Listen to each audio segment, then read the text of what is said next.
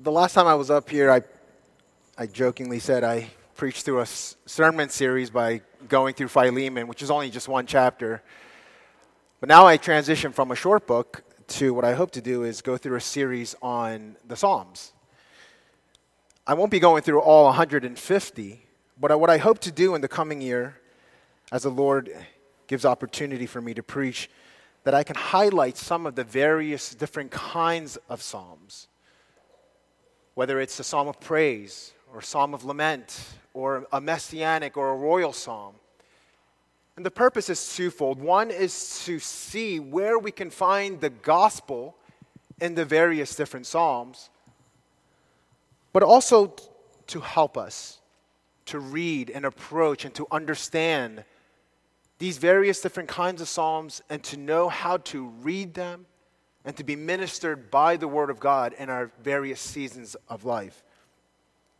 And I'll start off this morning by going through a psalm of praise by looking at Psalm 95. And the beginning of the psalm is like every other psalm of praise. It has a threefold structure where it opens with a call to worship, and then it transitions into the reason why we ought to praise God, the reasons for why we ought to praise God. And then from there, in light of that, moving to a further and revised call to worship. But what's different about this psalm is that it leaves or ends with a little twist. It leaves us with a caution. And we'll see that here in a moment. And what I'll do is to look at Psalm 95 more clearly, I want to highlight three different things that will help us structure and orient us to read this ancient text and how it applies to us, and also how we can leave here with the future expectation. I don't know if this is his way of interpreting the Psalms, but I recently heard Alistair Begg in one of his sermons help us to see, when we read the Psalm, we look first for the historical context. First, at the historical context of the original listeners or readers. Then look at the present application, which is for us today. And then in light of that, what expectation can we have looking into the future? Some commentators agree that this psalm was most likely read as a liturgy. And I'll highlight it in the sermon. Most likely a liturgy as the worshipers or the ancient Israelites would come before the temple. And if you know, the temple is constructed in such a way where in the middle there is the temple, the holy place where God dwells, where the presence of God is the most rich and most present. And it also includes the inner court and the outer court. And a psalm like this will be read as they progress through the temple and as they approach the throne of God and how they are called to worship Him.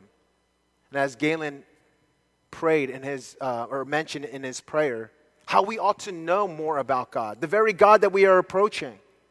And then in light of that, how we have a more refreshed call, a different, a more attuned posture before our God.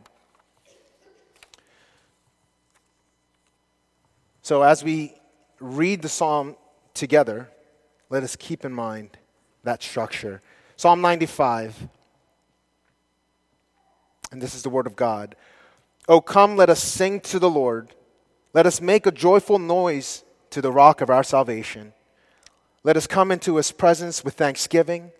Let us make a joyful noise to Him with songs of praise. For the Lord is a great God and a great King above all gods. In His hand are the depths of the earth. The heights of the mountains are His also. The sea is His, for He made it, and His hands formed the dry land. O come, let us worship and bow down. Let us kneel before the Lord our Maker, for He is our God, and we are the people of His pasture and the sheep of His hand. Today, if you hear His voice, do not harden your hearts as in Meribah, as on the day at Massah in the wilderness, when your fathers put me to the test and put me to the proof, though they had seen my work. For 40 years I loathed that generation and said, they are a people who go astray in their heart, and they have not known my ways. Therefore I swore in my wrath, they shall not enter my rest. Let's pray. Heavenly Father and our God, we come before you once again to receive grace, to receive the grace from the written and spoken word as it highlights, Lord, the living word who is Christ. I pray, Lord, that you may soften our hearts, that though we may have come to many services and had in many a time giving you praise, even now we ask for your help that you may soften our hearts so that we may not harden them, that we may not simply hear words, but hear words that transform lives. May we leave this place transformed by your word. In Christ's name I pray. Amen. It's been 9 months, close to 9 months since our family came here to Overland Park and in Kansas to be part of this church, which has been a while in a good way. But before coming to Redeemer, hopefully as we were in the interview process, hoping for a long-term call, I remember looking at YouTube to watch one of Redeemer's services. And what was so peculiar to me was that though I could hear the worship service starting, there was no one in the front to be found. At first, I thought that it was one of those, where the audio and the video aren't syncing, because I could hear Tony's voice, but no one was in the front.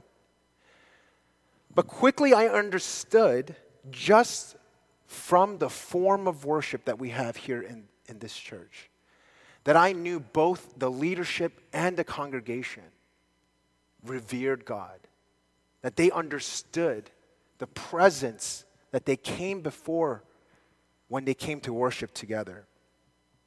It was one of the many things that drew us to this church. I'm not used to the robe wearing and the hymns, although it's kind of growing on me now. It is such a beautiful thing to know what God we come before and to know how we can have a proper posture before Him. Many churches in the modern time have different forms of worship. Some of them more loose. Some of them maybe sing different kind of hymns. Maybe the decor is different. And we may be able to argue till the cows come home, what is a right way to worship God? And everyone may be able to defend their own way, but I'm pretty sure we can come quicker to an agreement to what a wrong way to come before God is. You see, it's not a matter of how loud we sing. It's not a matter of how we sit. It's not a matter of our background. It's not a matter of if we pray out loud, but it's the posture of worship after recognizing and understanding who God is. And anything beyond that would be a wrong way to worship. In our psalm this morning, we begin with a call to worship. A call to worship by singing, by shouting, coming before God with thanksgiving and praise. And as I had mentioned, it's not necessarily the manner in which we do it, but it is our heart posture. As a matter of fact, the shouting that we see here in verses 1, making a joyful noise, and later on it says making a joyful noise again at the end of verse 2. The more specific verb there is to shout. And the type of shouting that we see here is actually seen in other parts of the Old Testament. It's the same shouting that we see before the walls of Jericho. It's the same shouting that the people of God will have when God will be victorious over Babylon. It's the same shouting that the people had when Saul was anointed king. And it's also the same shouting that the Israelites had when the Ark of the Covenant was returned back to camp. In fact, in that narrative, it says the shouting was so loud that the earth shook. Now, it would be a little out of context for us to shout when we come before our God, when we worship together. but it's not necessarily the volume. And for some of us, it's not necessarily how well you sing that is the right way, but it's the posture. Do we sing? When we sing, where are our minds drifting? Are we looking, or are we waiting, or are we distracting by what we're going to have for lunch as soon as we leave? Or about the football game that's going to happen later on? Or are we looking at the people to our side and to the front and wondering what they're wearing and comparing ourselves? You see, we are able to sing out loud and yet still come before God in a wrong way.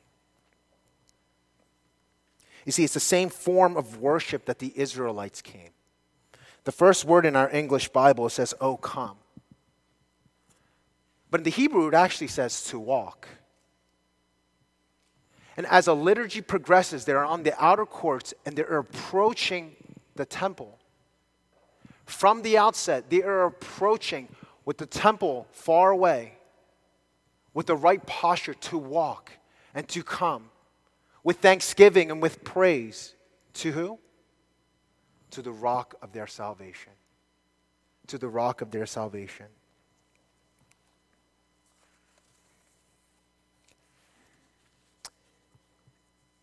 It is not wrong for us to come before God with arms wide open, with hands open, hoping to receive something from Him.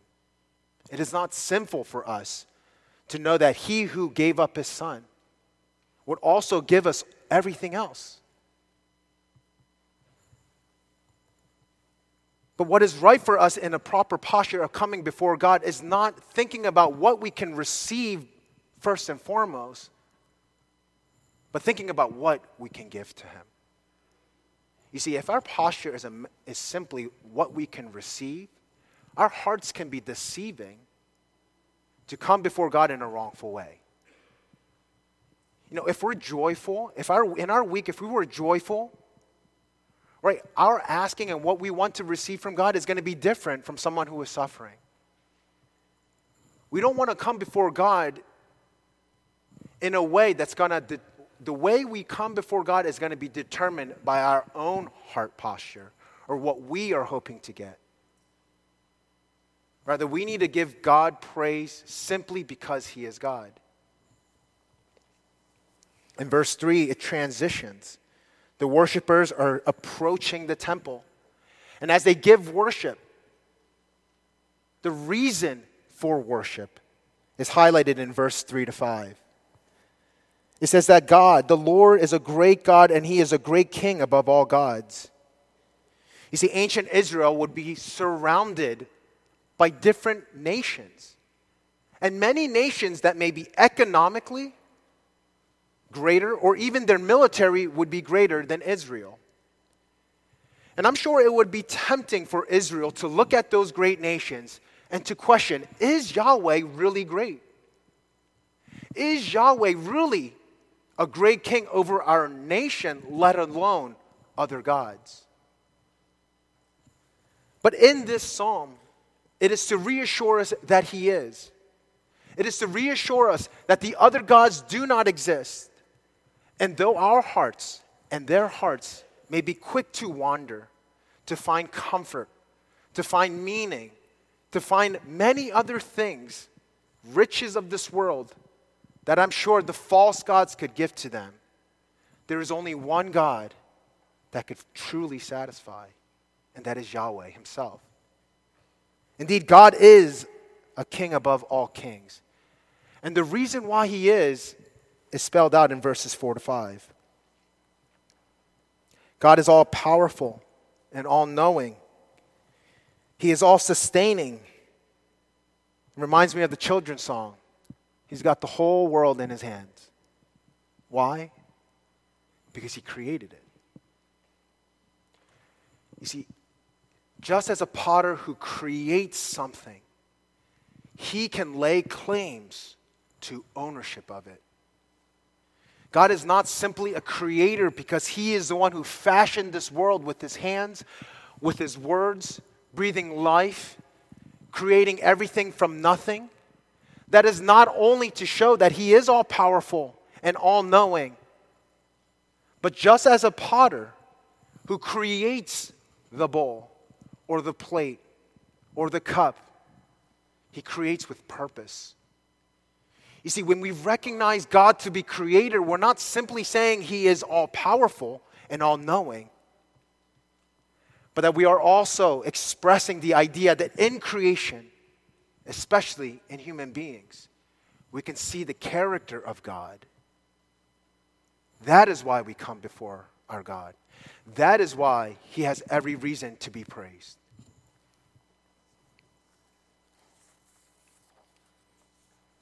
Now, it may be for some of us, or maybe for other people who may not be Christians, when they read a verse like this and they say, it says that God is the king above other gods. Are the Christians recognizing that there are other gods, but God is like Zeus, right? He's the king of them? No, not necessarily. What it's highlighting is this. It's highlighting how we are so quick to find God in other things. The late Tim Keller would highlight this idea of idolatry. And he would say how we are created to worship. And if we are not worshiping the true God, our hearts will worship something else. I know it's true of me. I know it's true of me that I am tempted to worship the comforts of this life,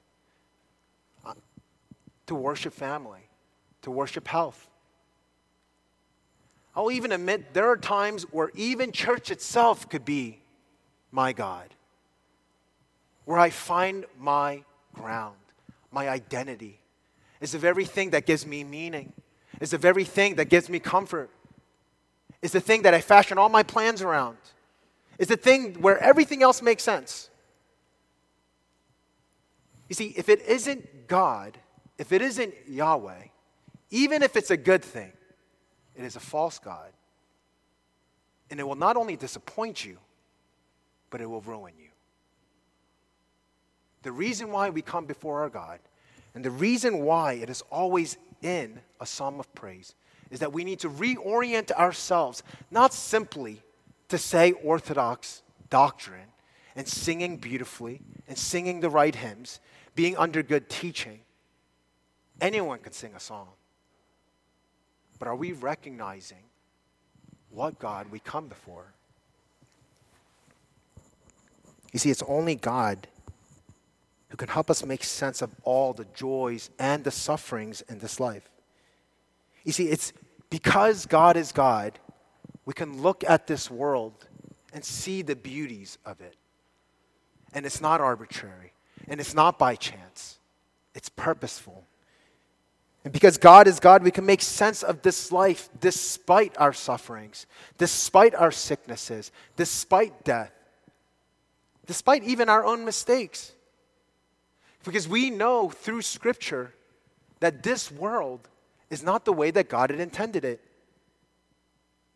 And it's because God is God, we have hope in knowing that God has done something about it. God has brought us Jesus Christ. And in him we see his perfect strength, his perfect wisdom, and his perfect love for us through Jesus. And our future orientation and our future expectation is as we suffer, we suffer momentarily. And we are looking for that glorious day in which all things will be restored. You see, on this side of the cross, we have much reason for praise. The psalm transitions in verse 6 now, in light of who God is, to a refined call to worship. By now, we will probably read as they are coming to worship and bowing down and kneeling before God.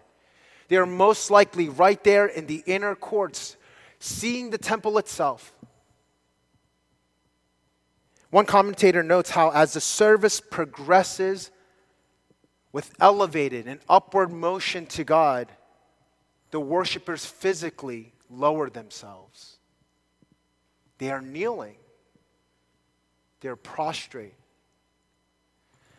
I was debating whether or not this would be a great illustration, but I think this is the best. I'm told that dogs don't like to be on their backs. It's the most vulnerable position for a dog. And yet the times that I've seen dogs on their backs, wagging their tails, is when their owner is on top of them,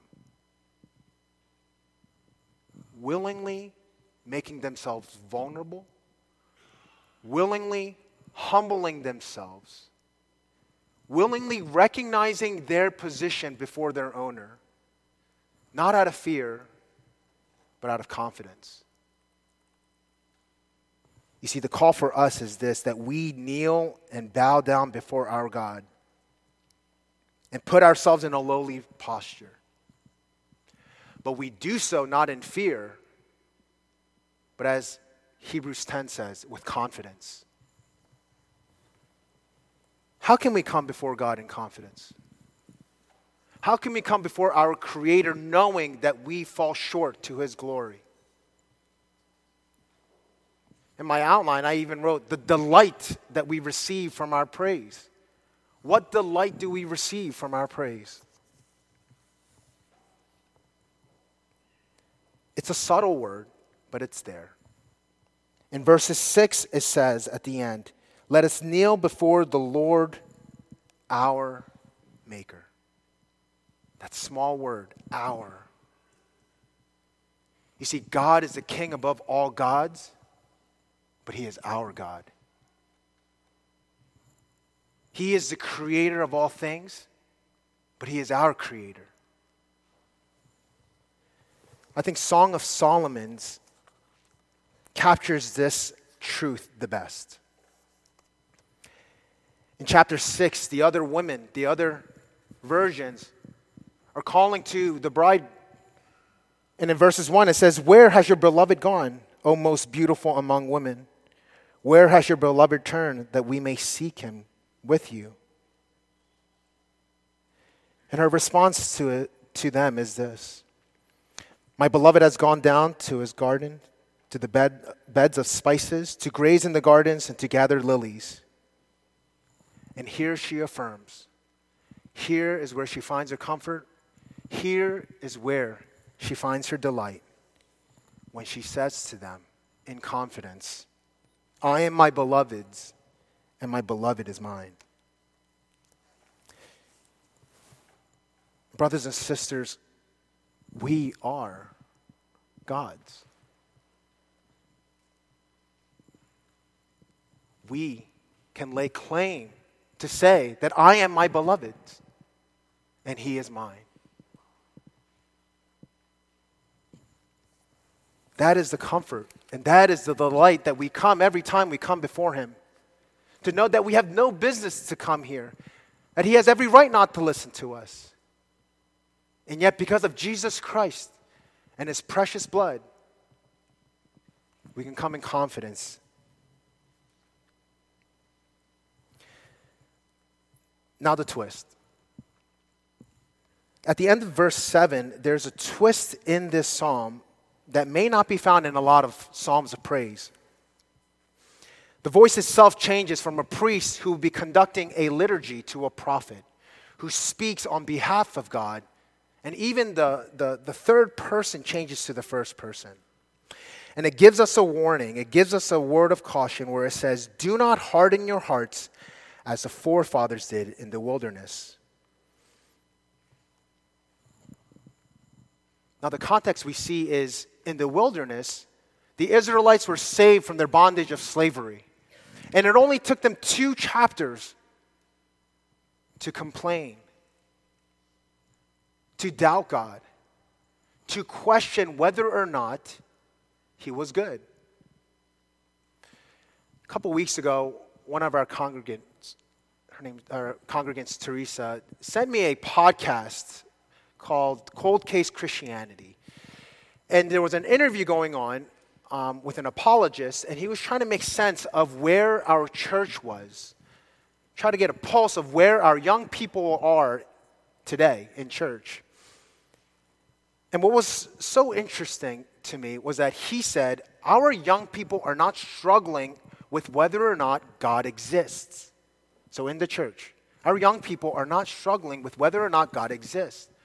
What they're struggling with is whether or not God is good.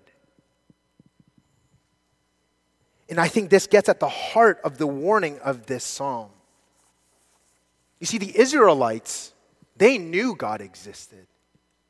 They saw his wonderful works of salvation. They saw what he did in parting the Red Sea. They saw the manna and the quail be given, and even the water come out of the rock. But the discrepancy that we see with them, and also what we see in the psalm is this. If you could turn with me to verse 9. There at the end it says, when your fathers put me to the test and put me to the proof, though they had seen my work. Then he continues, for 40 years I have loathed that generation and said they are a people who go astray in their hearts, and they have not known my ways. It is one thing to see God. It is one thing to confess the mighty work that he has done in delivering his people. It is one thing to be a witness, an ambassador. It is one thing to confess and give praise to that God with our lips. It is a completely different thing to know his ways. Is God good? Do we praise God simply because he is real, but also because he is good?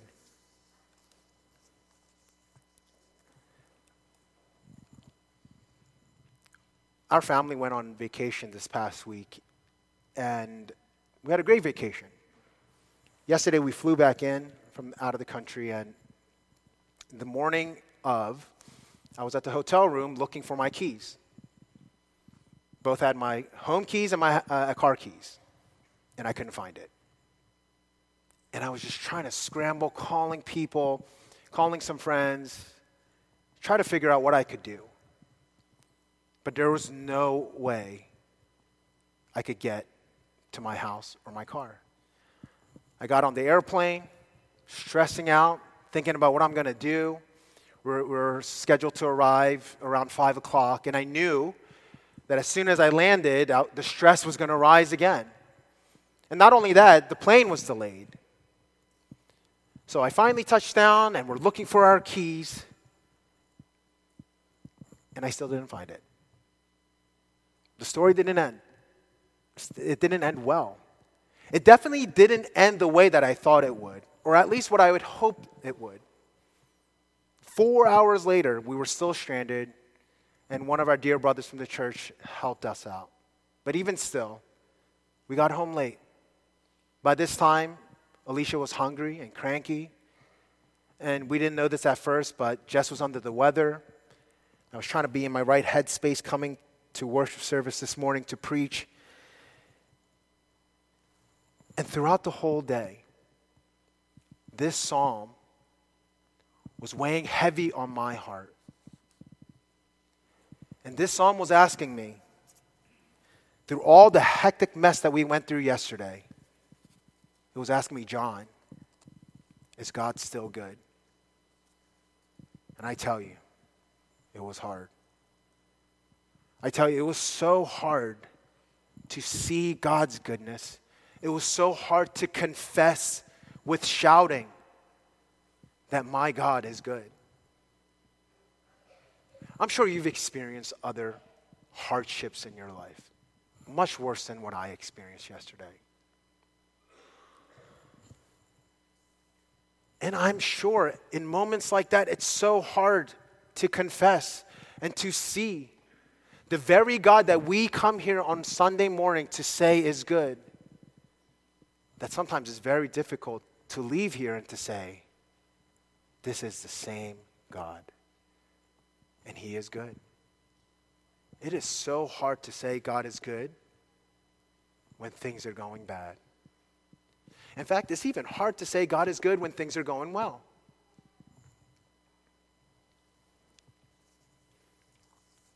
But the encouragement of the psalm, even with the twist, is to say, do not harden your hearts today. Even today. Do not be like the Israelites who only confess what they know and what they see, but to taste it. To taste that God is good. Not only here in this worship service, not only here in this space, but come Monday morning when the kids are getting ready for school. Come Monday morning when you're stuck in traffic to work. The encouragement is to say that that same God is good to me today. Brothers and sisters, as the psalm ends, find rest in Him. Find rest in our God. Find rest in knowing that He loves you, and despite your sin, despite your unfaithfulness, despite your wanderings, God remains God. Do not be tempted, and may your heart not wander to recognize that He is our God, He is our Savior, and He is the one who gives us rest. Let's pray. Gracious Father, we thank you for your word. We thank you, Lord, that you are so much more glorious than all the singing could amount to. We thank you, Lord, that you are faithful and unchanging despite our own postures when we come before you. We stand firm on that foundation to know that you are the Creator, and in your hands you have everything, and all things, in fact, are yours. Help us to leave this place, Lord, not to live a dualistic lifestyle, to only sing worship and praise here, but give us strength, give us clarity, and may your Holy Spirit comfort us as we give worship to you even in our homes. In Christ's name I pray. Amen.